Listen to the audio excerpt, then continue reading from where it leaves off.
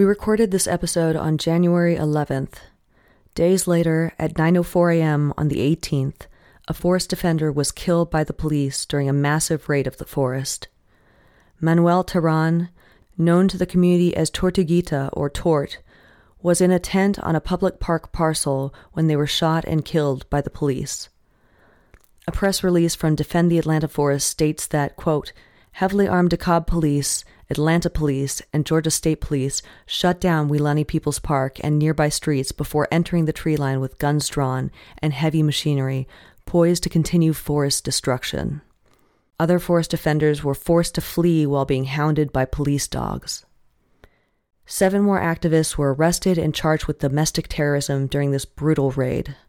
Domestic terrorism charges carry a possible sentence of 35 years in prison, and so far, 18 forest defenders have been handed down these charges for engaging in civil disobedience and direct action to stop Cop City. The first round of charges came during the prior sweep by Georgia State Police in December, during which they used tear gas, pepper bullets, and rubber bullets against protesters for simply being in the forest. It's important to note that law enforcement failed to notify the public before conducting either of these violent raids. Calls for an independent investigation into this killing have been growing, as the version of events publicized by the police seem highly questionable. The Georgia Bureau of Investigation claims that there is no body camera footage from the killing, but images of the SWAT team show multiple officers wearing body cameras. I want to read from a beautiful tribute to Tort that was shared widely on social media. Quote, they spent their time between Atlanta, defending the forest from destruction and coordinating mutual aid for the movement, and Florida, where they helped build housing for low-income communities hit hardest by the hurricane. They were a trained medic, a loving partner, a dear friend, a brave soul, and so much more. Since the killing of Tortuguita, we've seen more than 60 vigils in their honor all across America, from Philly to Minneapolis to Los Angeles. Messages expressing solidarity have poured in from around the world. Even the activists opposing the coal mine that would destroy a town in Lützerath, Germany, have reached out with this message. Quote, the reckless police violence against climate activists in Lützi and forest defenders in Atlanta shows the lengths that the police will go to protect the interests of capital. This is exactly why we call for the abolition of the police, and why the Cop City project in Atlanta must be stopped. From Lützerath to Atlanta, we demand justice. Stop Cop City.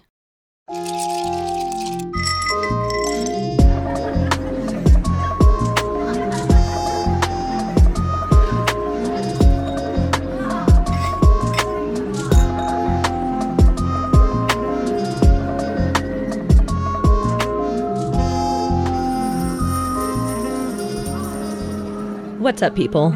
I'm Erica, and this is Cocktails and Capitalism, a podcast that pairs crafted beverages with stories distilled from our capitalist hellscape. We're joined today by 3 activists who have been involved in the fight to stop Cop City, a $90 million police training facility that would bulldoze over a huge portion of the Weelaunee Forest in southeast Atlanta. They're part of a broad coalition of activists without centralized leadership who have come together to resist this development and defend the Atlanta forest. This struggle is truly remarkable in that it brings together folks fighting for environmental justice, an end to white supremacy, and the abolition of militarized police forces in America. So we are joined by Kamau Franklin and Tree. Could I have you guys introduce yourselves and just say a little bit about your background and what you're doing here with this movement?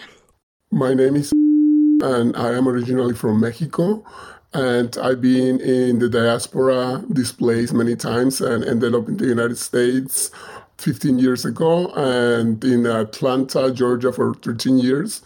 I joined this fight to protect, defend the Weelaunee Forest and stop the construction of Cop City since the beginning, since 2001, the spring of 2001.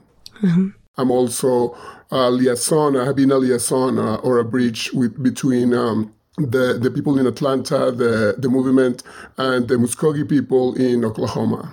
Wonderful. That is perfect introduction. Thank you so much. Kamau, could we hear a little bit about you? Sure. My name is Kamau Franklin. I'm originally from Brooklyn, New York. I've been a community organizer for over 30 years. I also, when I was in New York, was a practicing attorney for a while. I moved to Atlanta about 12 years ago. Again, as part of my organizing, it's really been usually about fighting for self-determination for Black communities, fighting against, once I sort of learned and understood, fighting against capitalism and capitalist development.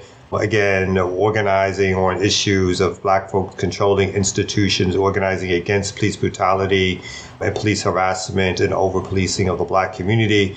Here in Atlanta, I was the founder of an organization called Community Movement Builders, which has been organizing around the issue to stop gentrification and around policing. And we also do a lot of what we call sustainability work here in Atlanta. And we too have probably been in this movement since the very beginning. When we heard about the fact that the city of Atlanta wanted to construct this monstrosity, our organization joined with others on the ground to do this work. And lastly, I'm the co-founder of a media organization called Black Power Media.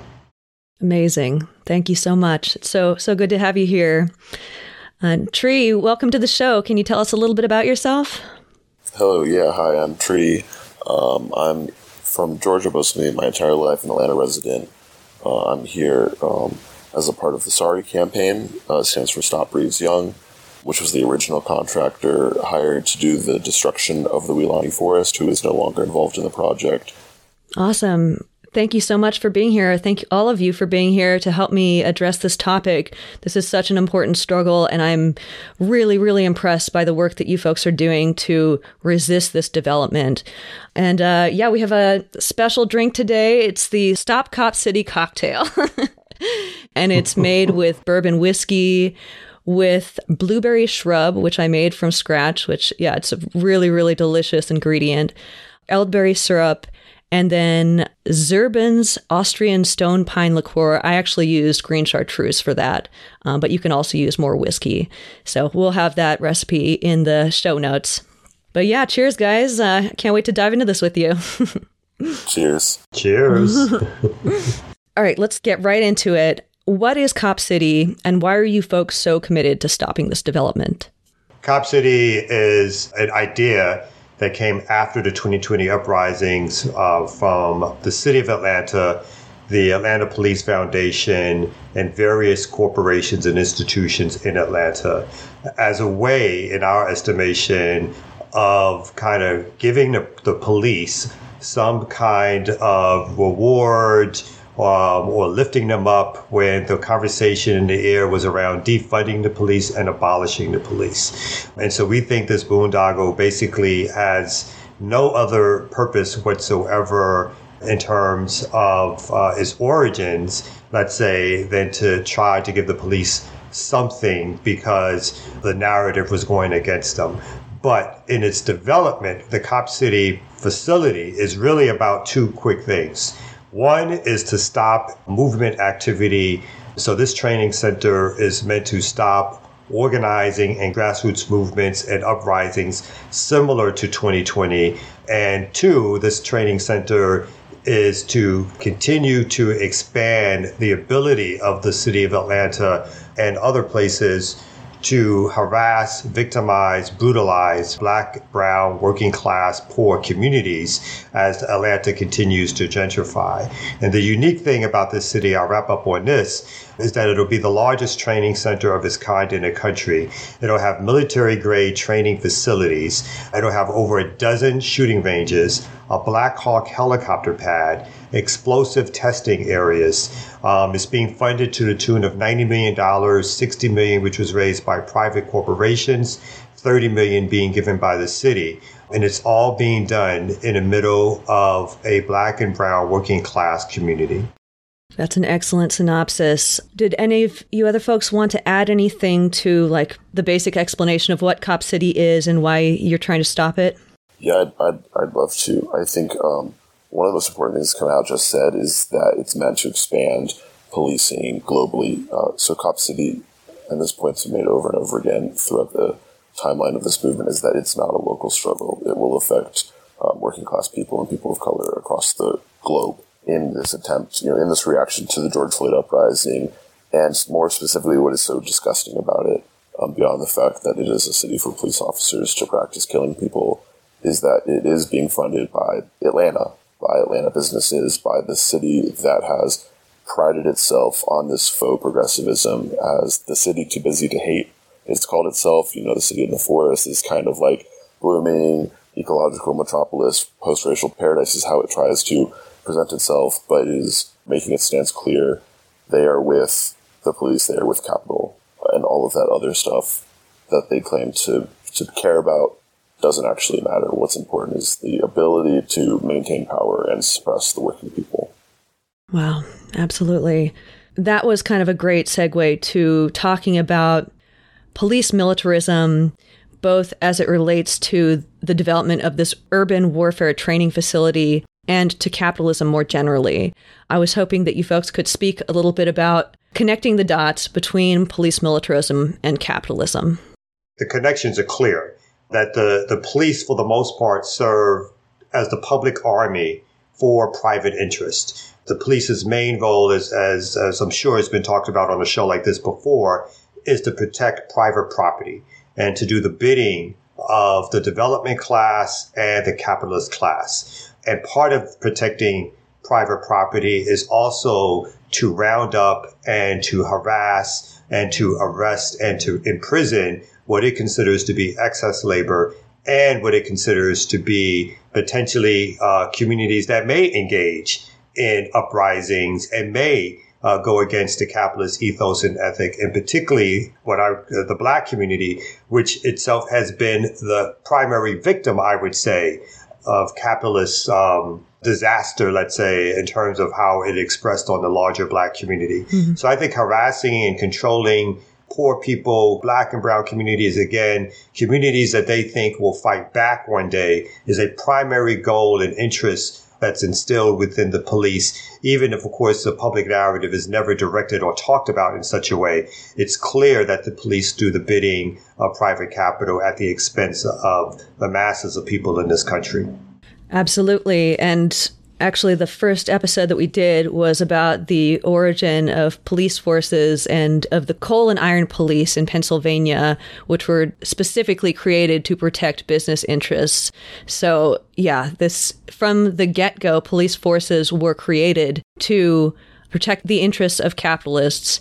And we are seeing that now continued in this form. And we're seeing a desire to expand upon that even after all of the Black Lives Matter protests, which is wild to me. And in the South, the origins of policing come out of slave patrols and slave catching, right? Mm-hmm. So we have that mixture of, particularly in the North, the origins of policing coming out of stopping labor movements and harassing labor, and in the South, around catching enslaved Africans and returning them to their so-called masters. And so this is an institution rooted in, again, protecting capital, or what capital sees as its own. And it's done so through the public purse, let's say, through the taxpayers' money. And obviously it's couched in a narrative of fighting crime, but really it's about protecting private interest. Absolutely. Does anyone else want to touch on the topic of militarized police forces and capitalism? So, yeah, I think that this is a continuation of the colonial project. And obviously the people, Black and indigenous people of color are suffering. And, they are making the city palatable and safe and sellable for all the gentrifiers who people with wealth and mainly, white people. And they are preparing to ramp up this because as we progress with the crisis on climate, we're going to be seeing more and more waves of refugees, and we're going to be seeing dwindling of all the resources. And it's good to have, already a trained and militarized police that can keep everything under control. And the South is a perfect ground for starting this test. So I think that this is a continuation of colonial project and capitalism, yes. Absolutely. Beautifully put. And just to keep expanding on that, it's kind of, the land itself has already been used as a shooting range for the police department for a long time. So the residents in the area have already been facing this kind of the noise violence and the implied violence from the police. When you hear police shooting behind your house, all throughout the day and doing bomb tests and things like that to any normal person, that is a threat. Yeah. That is a threat. If you step out of line, this is the reaction you're going to get. And then even further, when we look into the history of police training centers like this, like Cop City that's being built, if you have watched the documentary Riotsville, USA, which I highly recommend, you see very clearly that these cities for police are only built not with this idea of their idea of stopping crime, but solely to suppress mass movements of people, mass proliferations of people fighting for a better life. Mm-hmm. Just to exemplify what Kamau was saying about the relationship of the police protecting property, that's very easily seen on the other side of the forest, which is also at stake not for the Cop City project, but for the Hollywood Dystopia project, where Ryan Millsaps and Shadowback Studios are attempting to build a movie studio. And even though they have been legally stopped from this, police still provide escorts for his bulldozers to move, for his privately held bulldozers to move through and destroy trees against the law, and tell people that it's not a public park against the law, which it is a public park and is accessible by anyone. Wow. I didn't know that. And I wish I was surprised by that. Jesus. So I want to talk a little bit about the legacy of racial oppression that precedes the current struggle to stop Cop City. Can you talk a little bit about this legacy, starting from the original indigenous owners of the land up till now? Just kind of give us a little bit of an overview so that listeners can kind of situate the struggle within history to a certain degree. Well, I'm not an expert on Muskogee and U.S. history regarding indigenous people. But I mean, yeah, I think that this is a continuation of the history, horrible history that we have in the South, and we have particularly in Georgia, Alabama, and all the territories where, you know, the Creek Confederacy was removed and fought back by the colonizers that tried to always to destroy the relationship and also the way the Muskogee people related to the land and to resources. And so it's clear that all these things that this land, specifically Wilani forests, have experienced, after the removal of the Muskogee people, is a brutal violence that is continuing up to this day, and we see has not stopped. This legacy of violence and also disregard for the people that is suffering this violence, like in this case, the neighbors of these neighborhoods, and recently the tree cedars and the forest protectors. And so I think that it's so worrisome that it's continuing and it's not being thought about, and it's not being talked about enough. I think that historically also we have seen military, being used against indigenous people, and more recently in Central America and South America still. This normalization of this military representation of the police and their tactics, it's now going to go to major cities, and especially cities with Black and brown people and indigenous people historically, like Atlanta. And so I think that is something that we really need to discuss in depth as we are in this fight. And I've been, because we've been very consumed, we are very broad movement in Atlanta of many different, groups and factions with many different interests. And we don't have too much capacity. We don't have too much resources. So we've been always consumed trying to either respond or trying to support each other there, especially supporting the people that has been at the forest, and defending the trees. And we have not really talked about these kind of issues, and larger issues. I've been thinking about that and talking to people. And as we approach these 2 years, I think that we should totally discuss about these things and questions like the one you just posed. I didn't thought much about that, but I'm going to talk a little bit about Muskogee people later on. But I think that Muskogee people, when they came, they were worried and horrified about all this violence that is continuing, in the land, that it has been plantation and it has been jail, so it has suffered all this racial environmentalism, and they dump all this trash and all these toxic materials there. this is what they have done to historically to us, to Black and Indigenous people. And it's very unsettling, but it's like perfect picture of what is happening to us, to Indigenous people and Black people in the world everywhere. So I would like to talk more about that with the community, broad community, to find strategies. And as Tree said, this is a global fight, and this is where we are all connecting the dots and seeing that this violence is going to be escalating more and more for many reasons. I wasn't prepared for the question, but I said some thoughts that come to mind. No, that was wonderful. Would anyone else like to speak to that legacy of racial oppression in Atlanta? I mean, the thing that I would add around the racial oppression that's happened in Atlanta is part of that racial oppression is done so or led publicly by a Black misleadership and or comprador class.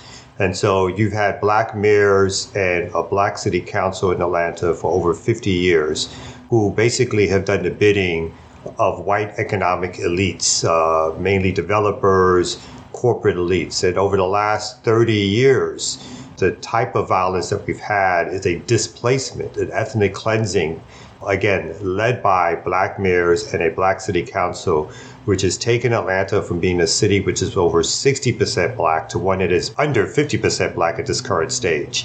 A city which has basically disposed of its poor people by moving them out of town, that has turned the city over to private developers, that's led to the gentrification and pushing out of working class people, that is actually doing the Olympics, tore down all public housing, paid homeless people to leave.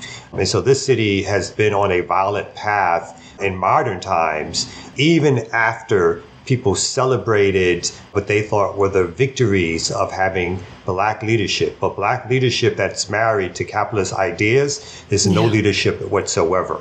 And it's a leadership that just becomes a representation type of leadership, but still, again, does the bidding of the developers and the corporations and hides its hand by representing itself as something that, or a group of people who care about the larger community, but who in the end are really thinking about their own careerism, moneying their own pockets, and again, serving the will of the capitalist class. I just wanted to add that, it's very clear, that we've seen all this displacement.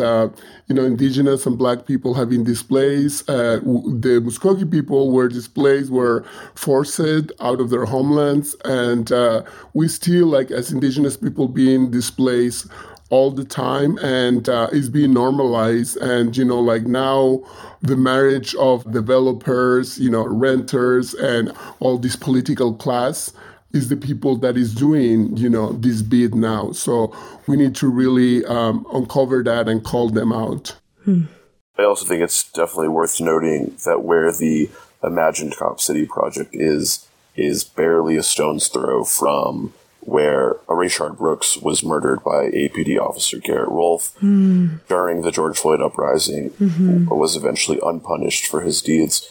And so, like Kamala said about the leadership of the city, it's not that this quote-unquote leadership doesn't see or understand the violent racism in the city. It's just not in their best interest as capitalist city leaders. A couple of you were talking about, forced displacement. I wanted to talk a little bit about gentrification and the role that this development would play in exacerbating that gentrification in that area. Can you explain how that would work? I'll say that it's already started in that in the neighborhoods around, home prices are increasing. New, boxy, hideous apartment and condo units that are unaffordable to anyone are popping up in these historically working class neighborhoods, these historically Black neighborhoods. Places that used to be homes to auto workers are now homes to executives for film crews. So the process has already started, and by furthering this project and making it as something that would seem to the type of people who will be replacing the residents as a safe place, as a not dangerous place, which to the process of gentrification, dangerousness is equated with Blackness. And so by creating a place that is unsafe for Black people and unsafe for working people and raising the home prices and pushing them out, they're able to as you said, exacerbate this gentrification process. Mm-hmm. I remember canvassing this summer around Wilani Forest, and we went to these apartment complexes just around Wilani. Mm-hmm. And we were talking to the neighbors, and all of these complex there units were mostly Black people there, and they were very, very concerned and very worried because they feared that they were going to be kicked out of all their houses there, and that was going to be destroyed, the whole complex, to turn into something else, something more fancy for people with more money, people that come to the movie industry. And they were seeing that the landowner of these apartments were doing all these really aggressive things towards them. And he had already closed one complex near Wilani. So this already has started. And it's just going to be worse and worse as they get their way and, moving with completion of plans for both, building the Cop City and building the Hollywood studio there. So. Mm-hmm. And for those who are not familiar with Atlanta, the south and southern part of Atlanta, southeast and southwest Atlanta, are the last sort of vestige of working class and poor, again, Black neighborhoods in Atlanta, which describes itself again as the Black Mecca. And they're completely right. The creation of the movie studio, I'm sure a redesign of how the forest operates or is, walking trails, connections to jogging paths and trails will all be done with the goal of bringing in well-off residents. Over 90% of the new housing that's created in Atlanta is designated as luxury housing.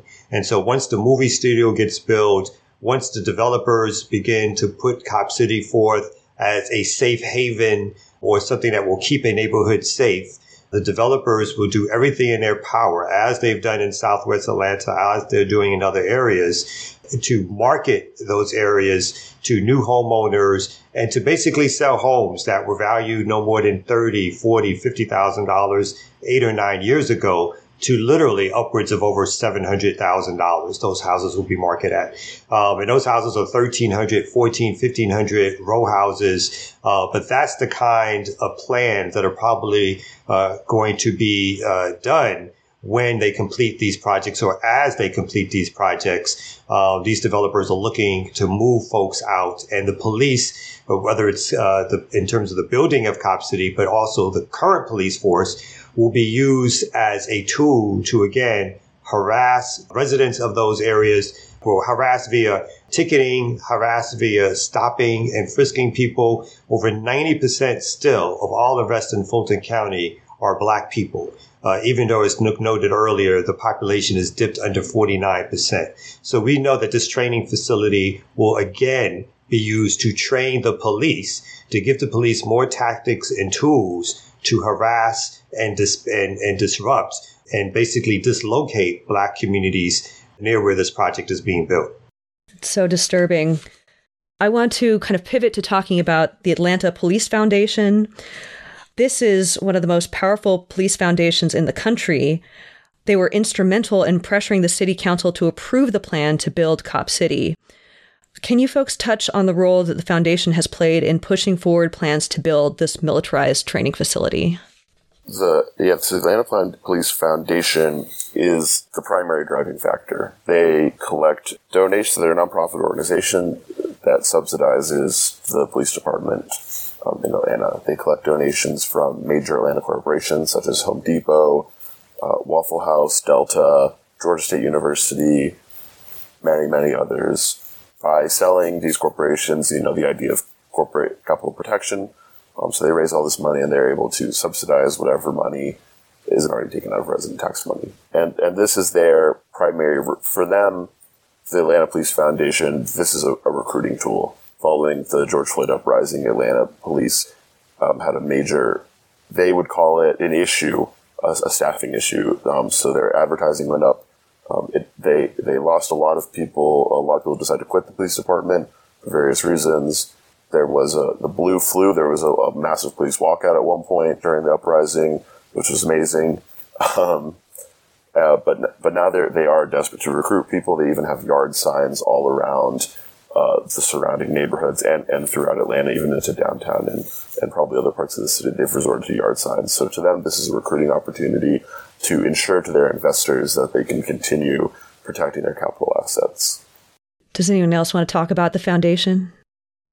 Yeah, to add quickly and echo Tree's point. So this public foundation, this nonprofit entity, basically serves as the promotional arm of the Atlanta Police, and they give away another way for private capital to give resources to the police. The same private capital who, during the uprisings, claimed they were for Black Lives Matter, within a heartbeat, were giving upwards of $60 million towards this facility in order to have their interests protected in the long run. And so at the Atlanta Police Foundation, which doesn't have the restrictions of the police department itself, can go out and collect that capital, can engage in its own advertising campaigns to promote the police as the solutions to crime, as solutions to public safety, who can go into different boardrooms, and not only boardrooms of companies, but actually of institutions like Spelman, institutions like Morehouse, which also sit on the board of the Atlanta Police Foundations. So what they've done is basically gathered all the elite institutions and corporations, at least a good portion of them, to have them play a large role in deciding or reconstructing a pro-cop narrative that's oppositional to the narrative that was happening after the uprisings. And so, as Tree said, this is one of their main roles, and Cop City itself represents almost a star or a feather in their hat to get that built, because then they can go and show other police foundations, which are popping up across the country, how to do it over there. They have international connections, the Atlanta Police Force, the Atlanta Police Foundation, with the police in Israel, where they swap training, they swap ideas. And so the same police which are oppressing poor working class people, Black and brown and indigenous people here, are learning their tactics and training and trading tactics with the Israeli Police Department, which is oppressing and suppressing Palestinians in their land. It's so disturbing. I mean, it shows you that all of these struggles are connected, that all of these struggles against policing are so connected, and that, fighting this here is also fighting it elsewhere. I thought maybe I should just give an overview of, Tree gave some of the companies that are contributing to the Atlanta Police Foundation. I'll read a more complete list: Home Depot, UPS, Wells Fargo, Delta, Amazon, JP Morgan, Georgia State, Waffle House, Inspire Brands, Chick-fil-A. Ridiculous, the kinds of players that are getting involved in this and propping up this plan. So I would love to talk about any important tactics and strategies that the movement has employed, including the pressure campaigns that have been used against contractors. Since one of you mentioned that this was, quote, the most replicable action people can take outside the city, I thought it would be valuable to spend a little time explaining how these campaigns worked. There's been several pressure campaigns throughout the movement. I know Kamal can talk about CMB's involvement with pressure on AT&T specifically, which they were doing for a very long time, very impressively. And then on the other end, we have the SARI campaign. I said earlier, SARI stands for Stop Reeves Young. Reeves Young was the original contractor employed to do the destruction and quote-unquote construction of the project. This already kind of attests to the success of this strategy. They bowed out very quickly. This company, Reeves Young, they did attempt to release a statement saying that they had completed the work they were hired to do, but through a lot of preliminary research about the company and their size, it was very clear that they don't do work that small. They had dropped their contract but attempted to save face. So the SARI campaign now focuses on Brasfield and Gorey, their subcontractors, and other people involved with the project in general, like Flock Security or the architecture firm. The idea behind this is basically that by promoting the availability of information about these companies, people who have offices around the country, such as Brasfield and Gorey has offices all throughout the Southeast and is also replicable to other like funders of APF, like Home Depots or Delta or UPS, who have offices and corporate headquarters across the country. People can imply, the goodwill of humanity to kind of reach out to these people and say, hey, you are, I don't know if you know this, but you are implicitly involved in the destruction of my community or this community in Atlanta, wherever you live. And people have done this around the country, reach out to these corporations and to these companies. If people want a list of some of the contractors and companies involved, they can go to stopproduceyoung.com. And there's a lot of information about the companies, some of the ones that have been documented there. But that's kind of the general idea is that by creating freedom of information, freedom of knowledge, people can call these companies, can talk to them and kind of invoke their humanity and say, hey, I care about this. Do you care about this? You said like Kunal said, you said you cared about this in 2020 when it was kind of very popular to care about it. Do you still care about it now when it's not so popular? Did you really mean that? It's a great line of argument there to use when you're reaching out to these people. I love that. I love that you've been involved in these campaigns, and that's so important and definitely something that folks in other places can reproduce.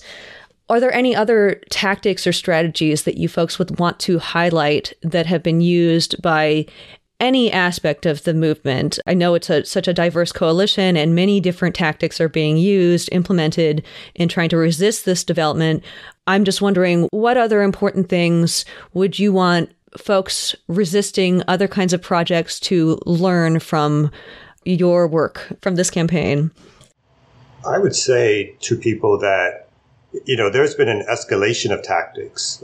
So at the beginning of To Stop Cop City, like any traditional campaign, there was a lot of focus on elected officials. And that involved a lot of, standard demonstrations at City Hall, demonstrations in front of corporate headquarters, which we should make sure people understand was met with police violence. Those demonstrations early on were met with police arresting demonstrators, pepper spraying demonstrators, arresting and threatening to lose paperwork.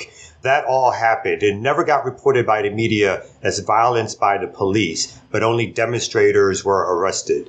And as the campaign went on and as the city itself adopted or passed the legislation to make Cop City happen, I think there was a diversity of tactics that was taken. People thought we should have given up or that the campaign was now over and that the city has won. But for people who became forest defenders, who actually decided to take civil disobedience and direct action and actually stayed in the forest itself to make the forest a central part of the campaign. So not only did the campaign highlight and talk about the police violence that this type of facility would bring upon Black and brown communities and working class communities, but I think an important shift in focus was to talk even more so about the destruction of the forest and that, Atlanta, which claims to respect those who commit acts of civil disobedience and honor those who commit, as they like to say, good trouble, all of a sudden was opposed when those tactics were used against something that it wanted. And so when the folks who were defending the forest started setting up, and I think Tree will probably talk a little bit more about this, encampments in the forest, who were having organizing meetings, inviting people then to do tours in the forest, they were committing the type of civil disobedience that was replicable in places like Standing Rock and some other places. And so that was part of the struggle that we think really pushed the police and pushed the narrative, which got national attention. And this is what scared, to be honest, what scared the authorities, which made the city of Atlanta, the county of DeKalb, the state of Georgia, and the federal government through Homeland Security and the FBI basically form a loose task force in order to stop the movement that was penetrating people's hearts and minds and making a real push to make sure that this facility was never built. And lastly, I will say that There were tactics that involved smashing a window at a corporate office. There were tactics that involved people going to people's homes and demonstrating and marching. But I'm one of those people who would say that I would rather property get damaged when it comes to saving the lives of people. And so I don't care if the Wendy's burned down after Rayshard Brooks was killed, if it's a warning to stop killing Black people. And so I think we have to understand that there's a diversity of tactics, and some may be outside the pale for some of us, and for others they may not be. But it's the diversity of tactics, the diversity of interests. We've had people who were various left ideological positions, people who were involved in civil rights, mainstream actors who all came together to say, stop Cop City. And it's that threat that made this coalition of legal forces gather to try to stop this movement. People from the neighborhoods, people that live in Atlanta, we start to show up and be in, the land in Woolani. We organize, parties, cleans up, potlucks. We organize a beautiful dance with the Muskogee people on the Thanksgiving in 2021. And we're just trying to be present there. And that's something that everybody can do. It's very simple. Just go. This is the part that is, Entrenchment Park. Entrenchment Creek Park is a public park that people has been using for a long time, for exercise, for just having like a relaxed time in nature. It has been visited by people from all these neighborhoods around. And, I invite people, this is something really easy to do, go to get to know the park, get to know the Woolani forest and, be there. We were like organizing so many things over this year. And, we will keep going there and keep like being in a relationship with Woolani, even though Ryan Millsap has been very aggressive and destroyed the parking place and part of the path that the bikes use. We will keep going there, and we invite everybody to do that. That's a very simple thing, to show up, to be there, that people can do. Wonderful. To me, what has made this movement so beautiful and so inspiring is people used to like to use this term diversity of tactics, and we've gone a step further. We've created something that actually mimics the forest itself. This is an ecosystem of tactics. So it's not a bunch of things working against or in spite of each other. It's several tactics working in conjunction and relation to each other.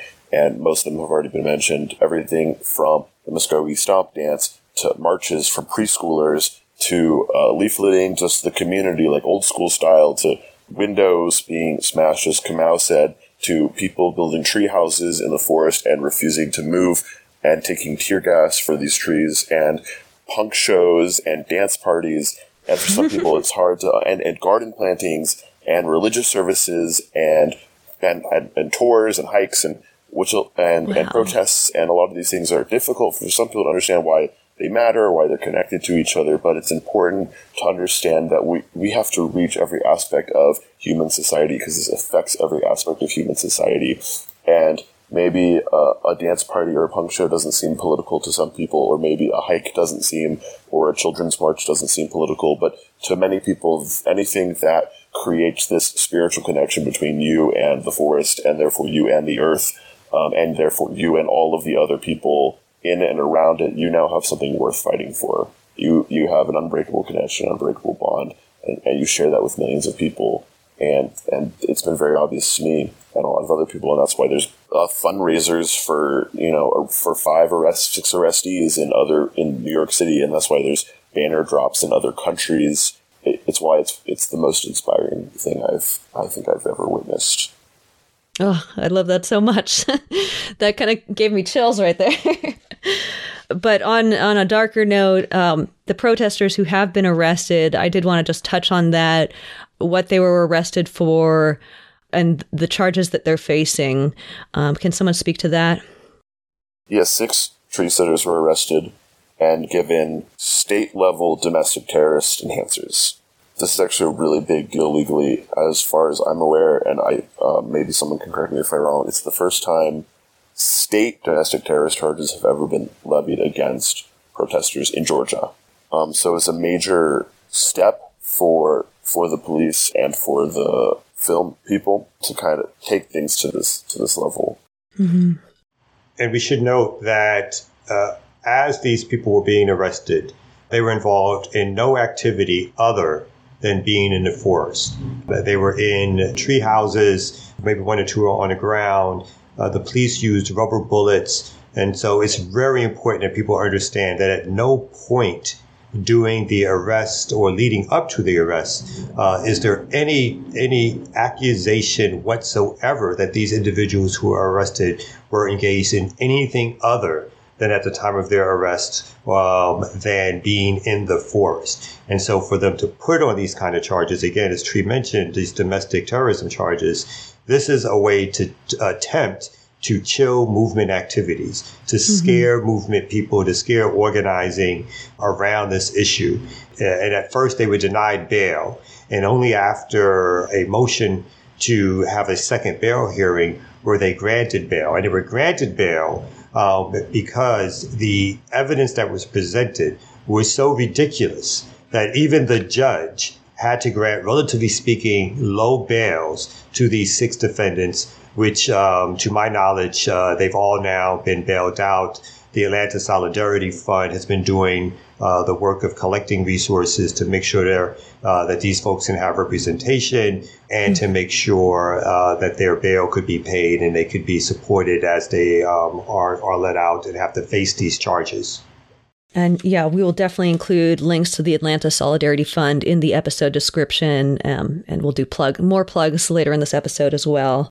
It is like, they had such a spectacular operation with all these like police cars. They blocked the avenues around there just to go after 6 peaceful, tree sitters, people protecting the trees, people protecting the forest with no, heavy guns like the Proud Boys, like, any other people. They were like just sitting there in the trees and they were attacked with rubber bullets and tear gas, shoot to them to where they were in the tree houses. And so obviously they have all these spectacularities to justify and to paint the picture of like dangerous terrorists, people that is just like, protecting the forest and standing up in solidarity with the neighbors of all these neighborhoods and also with Black people, because they're going to be the ones that are going to be more affected should this facility is built. So, yeah, it was just a show. Mm-hmm. I would love to talk about the vital role that Indigenous and queer activists have played in opposing Cop City and defending the forest. I'd love to hear about how the resistance to Cop City connects with the Land Back movement. Could you folks talk a little bit about the role that Indigenous and queer activists have played in this movement and how this kind of ties into Land Back? I went to Oklahoma. I was interested in reach out to ceremonial leaders, since historically, ceremonial grounds has been always a very autonomous spaces where everything besides religious, spiritual ceremonies and life, also politics have been discussed and resistance historically. So I reach out to one of the leaders. They call it the Miko. The leaders of ceremonial grounds, of each ceremonial grounds is called Miko. Mm-hmm. I reached out to one of the youngest ones that I knew was less old-fashioned, less conservative, and more progressive, and interested also in all these issues of the war, the ecology, social justice, etc. Mm-hmm. So I reached out to him and went in person to his ceremonial grounds in eastern Oklahoma. And I sat with him and informed me and what was happening. They were interested in helping us out. Wow. Muskogee people were violently removed from these homelands, and they had a very, very, very hard and traumatic journey that is, it's pretty recent too. All these stories and all this hardship has been passed, and Muskogee people decide to move on and never look back. Because it was so much, it's heartbreaking for like collectively this trauma. So they move on. And it has been kind of like a taboo for Muskogee people to talk about their homelands and to, try to reconnect collectively to the homelands.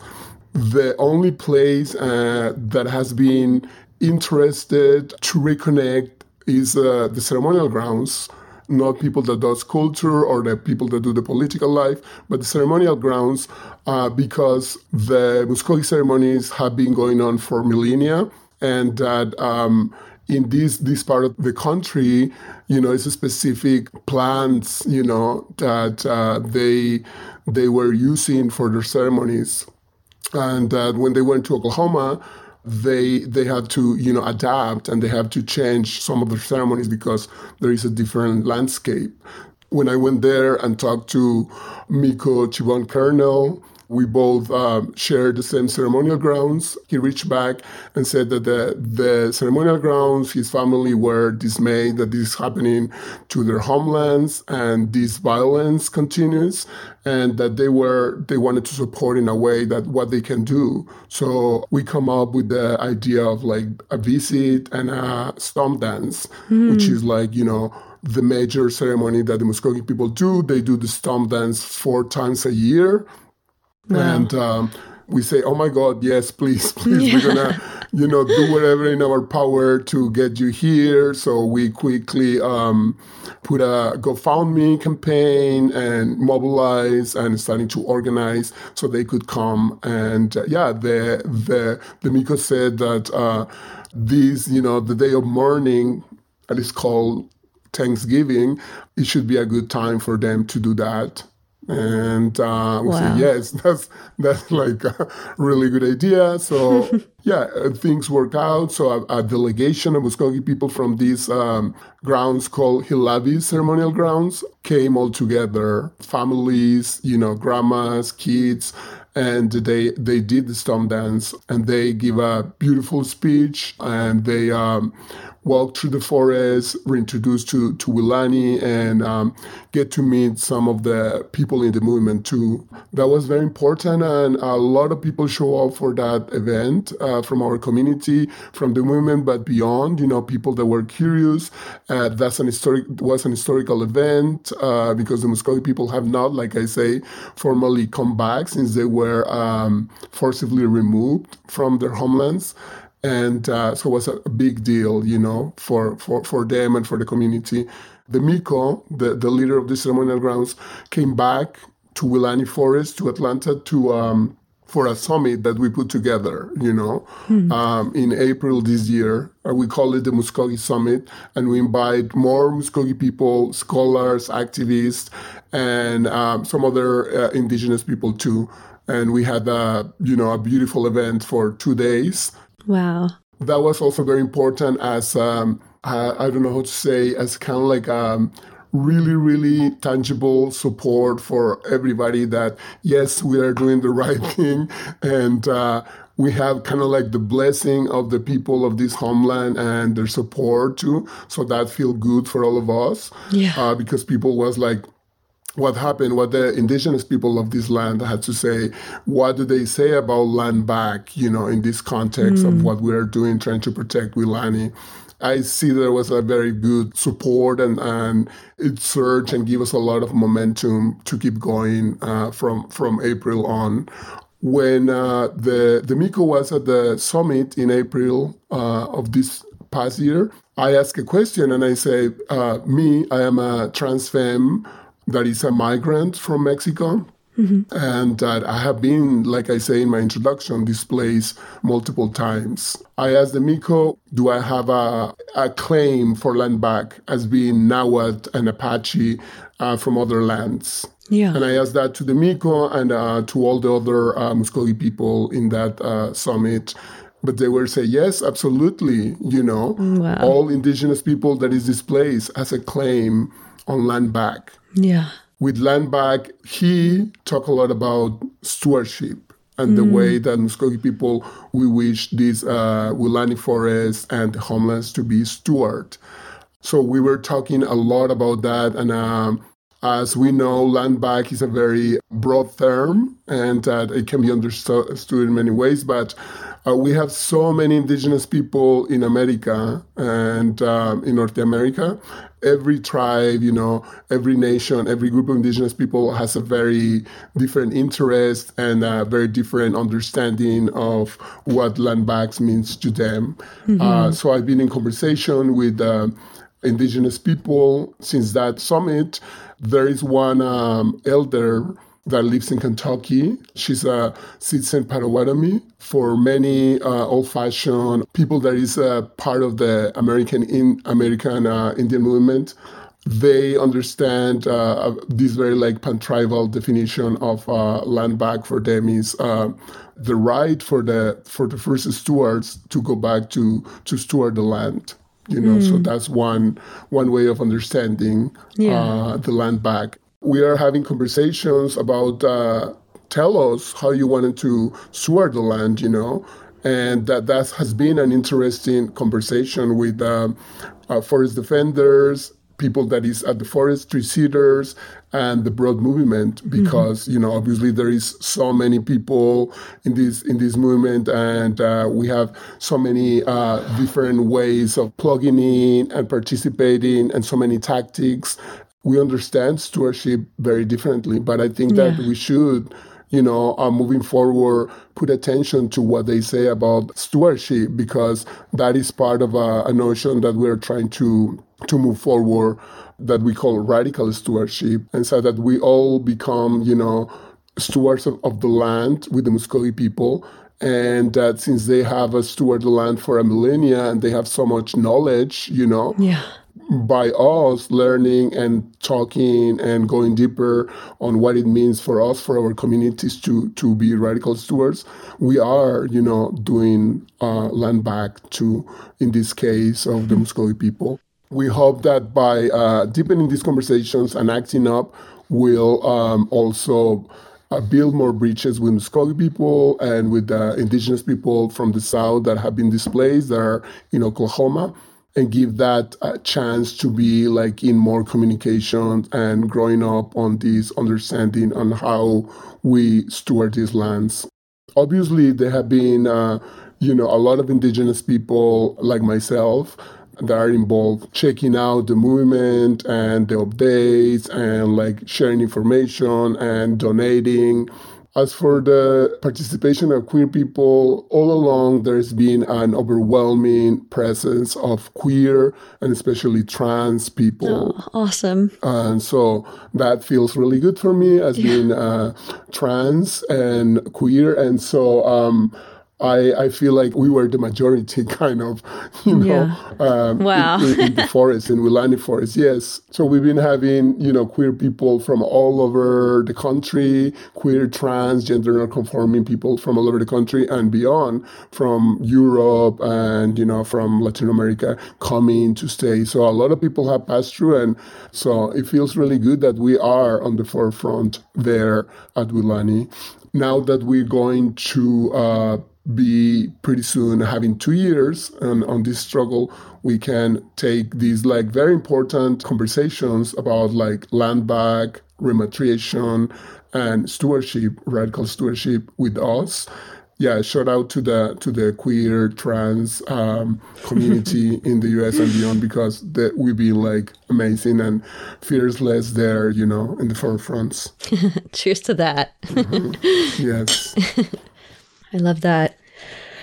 I keep thinking as you were talking about the importance of land back in terms of land stewardship and how horribly white settlers have mismanaged our public spaces, our environments.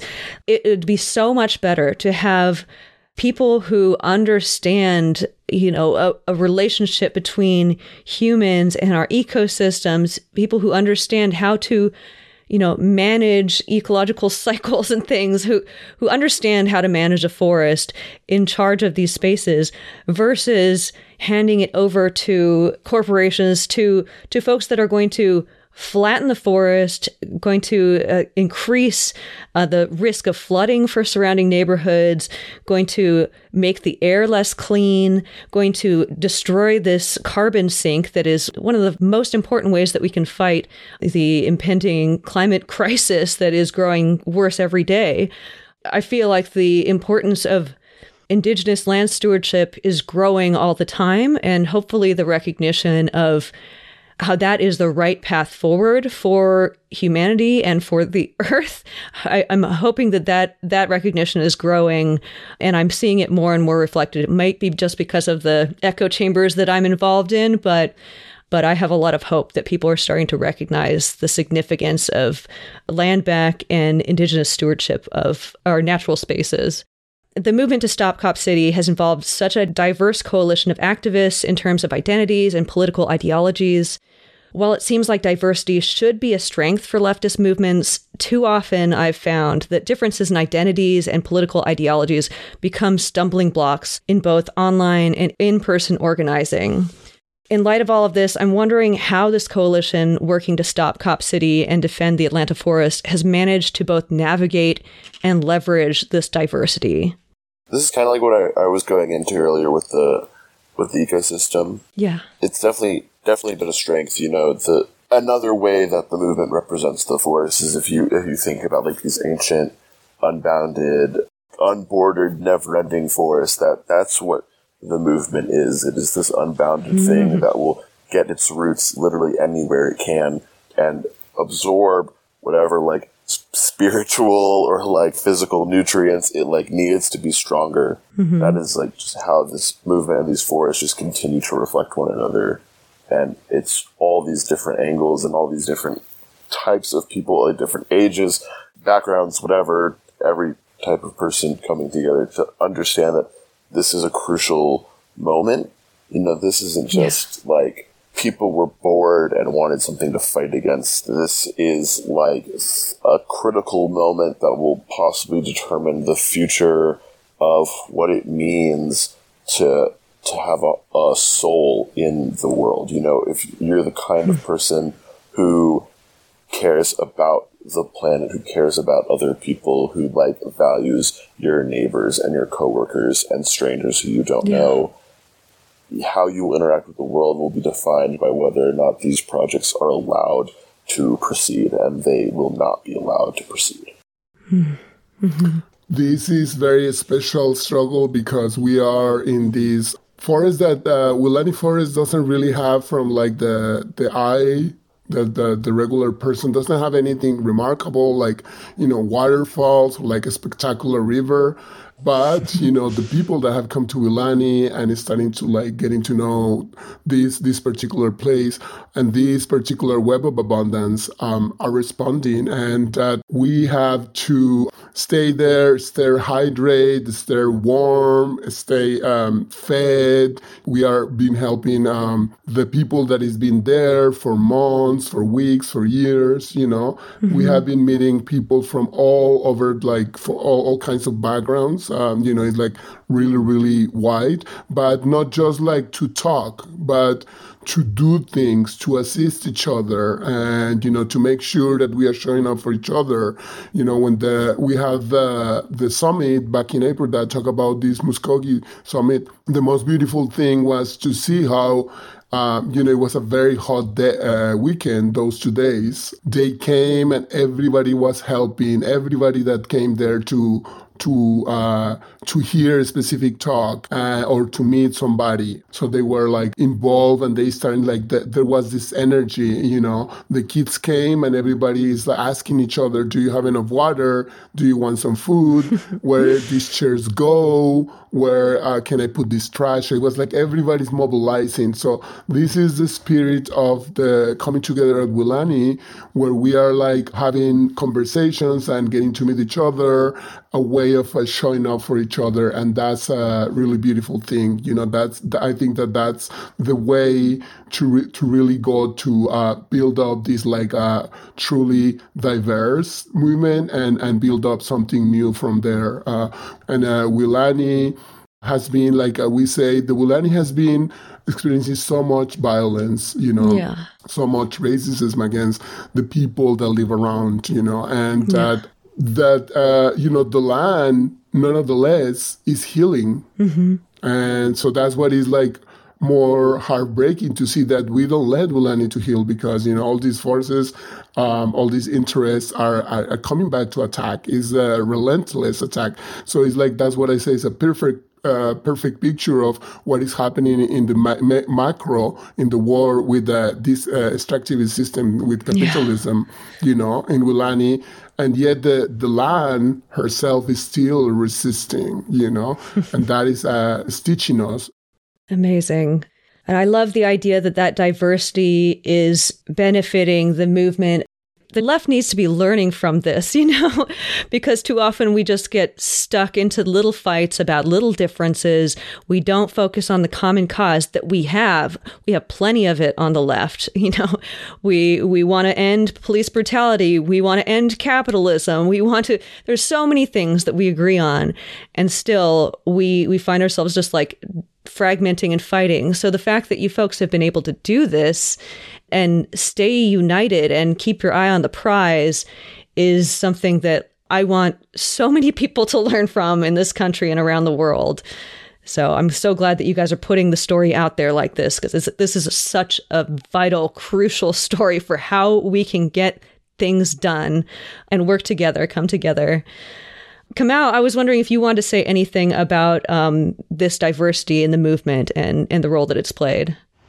Yeah, I mean, I'll quickly add that I agree. I think the diversity of tactics and ideology has been great in terms of coming together and coming around, working on this common cause. I want to emphasize, and it hasn't been a false unity. There's definitely been struggles and issues that have come up, issues of race and class and gender, issues of tactics. Those things, of course, have come up. But I agree with the other two guests that the thing that's been most important is that we've been able to hold together a core of organizers, radicals, revolutionaries, everyday people to continue to fight to stop Cop City, to stop this militarized police system from being built. We've, like you said, kept our eyes on the prize. That's been our major goal. And so even when there's been issues, you've been able either to talk those issues out, or you may have been able to work them out so that the vast majority of us could stay together and continue this fight. Hell yeah. I love that so much. Gives me so much hope. On that note, this has been so fantastic. Thank all of you so much for joining this call and for helping me tell this story. This is such an important one for other people to be learning from. And I wanted to just ask you, how can folks get involved? What kind of calls to action would you like to make? Call to action would be stopravesyoung.com, defendtheatlantaforest.com, which also has a virtual library including a lot of the literature that's been written.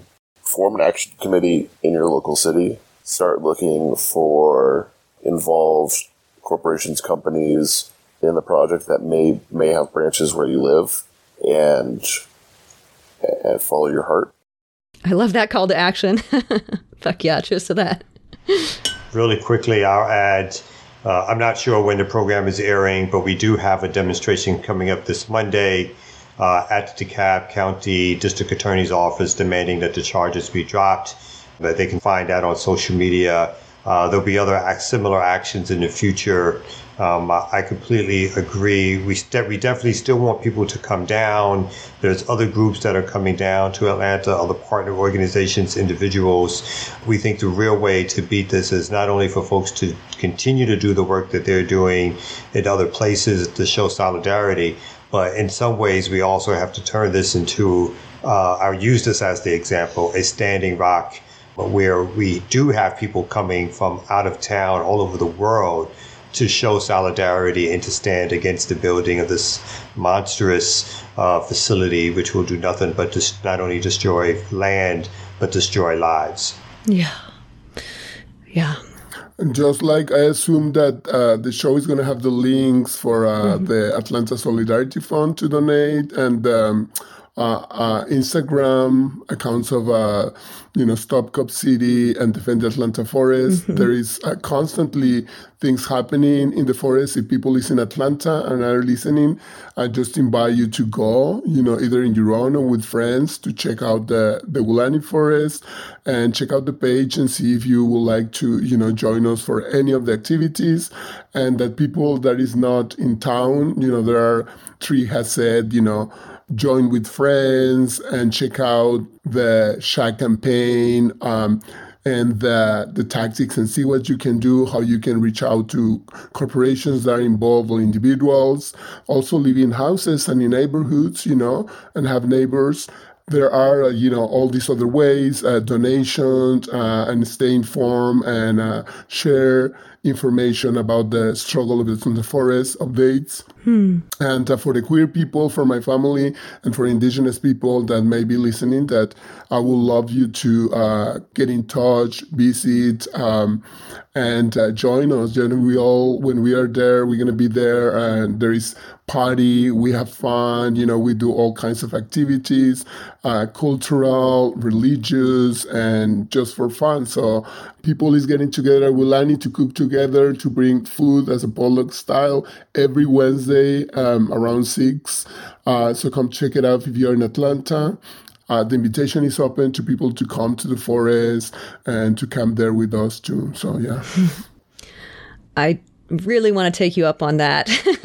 That's a dream of mine, to get over there and to show up in solidarity, and to meet you folks in person would be so lovely. So, well, on that note, folks, thank you so much for joining us. I really, really appreciate your time. More than that, I really appreciate your dedication to this vitally important cause. You folks are fighting the good fight. So cheers to you. Cheers. Thank you. Thank you for having us. Hey, everyone. Thank you all for tuning into this episode. If you value the work that we're doing, we would deeply appreciate your support. This project involves a huge amount of research, networking, content creation, and editing. You can lend a hand by giving us a rating and writing a review, or you can contribute financially by signing up on Patreon. To all of our existing patrons, thank you so goddamn much. Your support makes a huge difference for this anti-capitalist project. Much love to you all. Cheers and solidarity.